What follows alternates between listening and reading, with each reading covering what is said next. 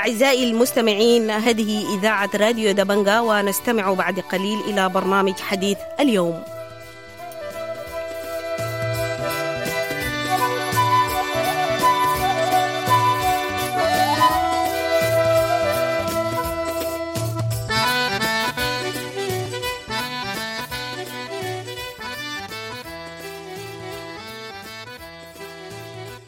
أعزائي المستمعين، أهلا ومرحبا بكم في حلقة جديدة من برنامج حديث اليوم.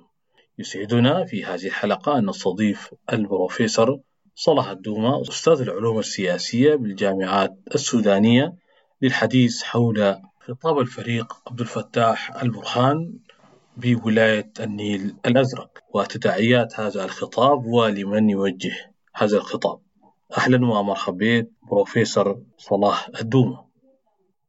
ده دليل على أنه هو أدار ظهره لتعهداته السابقة بأن لا يتدخل أو المجلس العسكري أو المجلس الانقلابي أن لا يتدخل في القضايا السياسية والشؤون السياسية، ويترك أمر السياسة وتشكيل الحكومة والإدارة السياسية القادمة للمدنيين.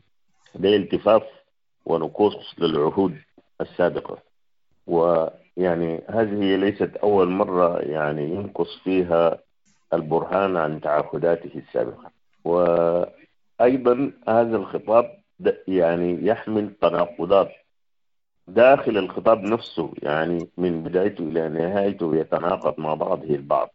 هذه واحدة. وثانيا بيتناقض مع أقوال وتصريحات سابقة، وهذا برضو شيء طبيعي عرفناه من البرهان منذ ظهوره كرئيس لمجلس السيادة من أول يوم وإلى اليوم.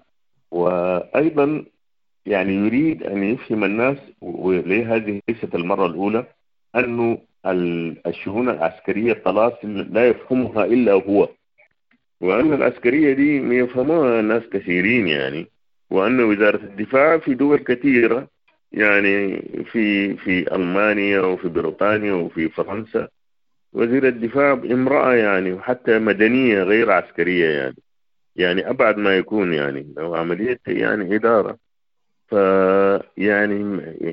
أنا لا أدري من أي أن أتى بفهم أنه هو الوحيد الذي يفقه في الشؤون العسكرية، وأن الناس الآخرين لا يفقهوا في العسكرية، سواء كان المتقاعدين أو في الخدمة، أو إلا الأشخاص الموالين للفلول والدولة العميقة والمؤتمر الوطني هم فقط اللي بيفهموا في العسكرية، وهم فقط الوطنيين، وهم فقط الذين يحق لهم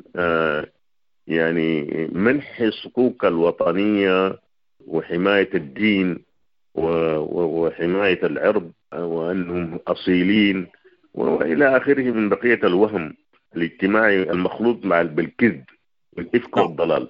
نعم. طيب في نقطة ثانية برضو بيقول إنه تعودناه نعم، في نقطة ثانية بيقول إنه ما في أحد يجبرنا إنه أن نغير مواقفنا، لا سفارة لا غيره. فخطابه ده موجه لمنه؟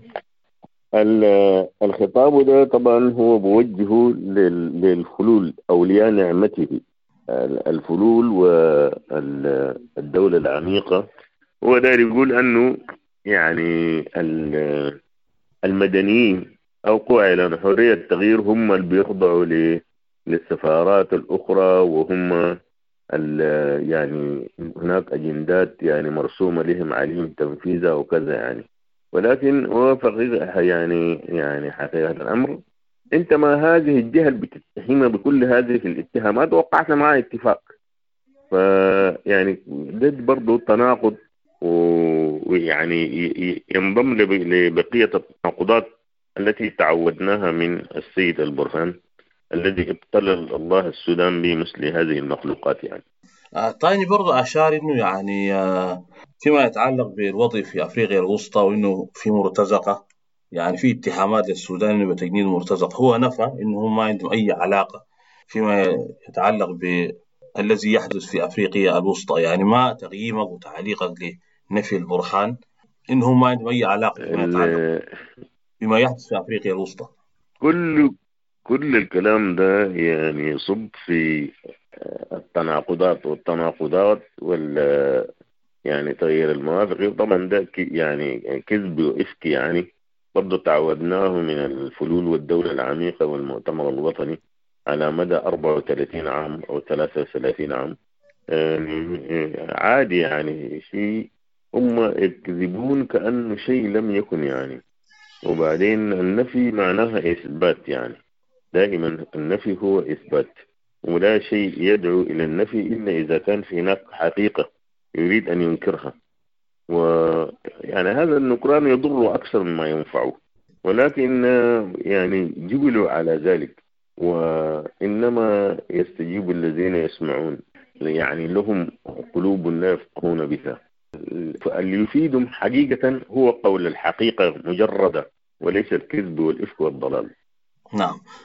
طيب تقييمك للعملية هو السياسية. النكران. نعم، تقييمك شنو للعملية السياسية فيما يعني المؤتمر الأخير في قاعة الصداقة يعني والاتفاق الإطاري؟ تقييمك له، هل يمكن ده يعني يؤدي إلى تشكيل حكومة وحل مشكلة السودان؟ أولا إحنا نقول بالنسبة للاتفاق الإطاري، يعني هو ليس مثالي وليس بممتاز، ولكن ليس بالإمكان أفضل مما كان. والمضطر يأكل الميتة، وفي ظروف معينة لا بد من تقديم تنازلات يعني صعبة ومرة يتجرعها الإنسان مثل ما يتجرع السم. وفي التاريخ موجود مثل هذه الاتفاقات. قلنا ليس بالإمكان أفضل مما كان للظروف الداخلية والإقليمية والدولية. ومن الصعب تفصيل هذا الكلام في ثواني، ولكن نقول يعني المجلس العسكري أو هذا المجلس الانقلابي يعني باللغة المصريين قلبه مات وإيده طرشة. يعني هو ليس مثل مثلا زين عابدين بن علي يصل إلى مرحلة يخجل من نفسه ويركب الطائرة ويفر، أو مثلا حسني مبارك ويكلف أحد معاونيه بإعلان تخليه عن السلطة. ده مستعد يقتل إلى آخر درجة. وطبعا ده ديدن الجبان أنه هو يعني لا يريد أن يفدي الناس والمواطنين والبلد بروحه، لا، يقدم الدولة كلها والشعب كله فداء على أنه يعيش إن شاء الله يوم واحد. ولذلك يعني همه أنه يعني يعيش هو بأي ثمن، ولا يقدم لمحاكمة، ولا يعني ينفذ فيه حكم القضاء. وهو يعلم أنه هو مجرم وارتكب جرائم ومطلوب، وعقوبة الجرائم اللي ارتكبتها ثمن غالي جدا. ولذلك يعني لابد الناس، وهو يعني يمتلك السلاح ومعه من المعاونين مستعدين أن يقتلوا الناس.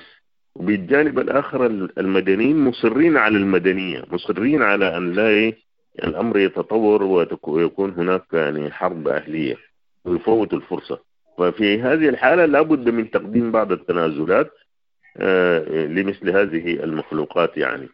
وثانيا على المستوى الإقليمي أو المستوى والدولي كذلك، والدولي مهم جدا جدا. ويعني لابد من يعني وضع في الحساب والاعتبار يعني رأيهم ومساندتهم. نعم، الاعتماد على الخارج دليل ضعف، ولكن الظرف نحن فيه وطبيعة هذه الثورة وظروف التي تمر به الثورة مثل حروب التحرير لابد من الدعم الخارجي والمساندة الخارجية. يعني لوحدك لا تستطيع أنه والإصرار على المدنية في نفس الوقت لا يمكن بأي حال من الأحوال أن تنتصر لمثل هذه المخلوقات التي يعني مستعدة أن تضحي بالشعب وبالوطن من أجل حياة ولو لمدة يوم واحد لهم. شكرا جزيلا للبروف صلاح الدومة على هذه الإفادة، وشكرا جزيلا للمستمعين الأعزاء على حسن الاستماع والمتابعة، وحتى نلتقيكم في حلقة أخرى من برنامج حديث اليوم. تقبلوا تحياتي وإلى اللقاء.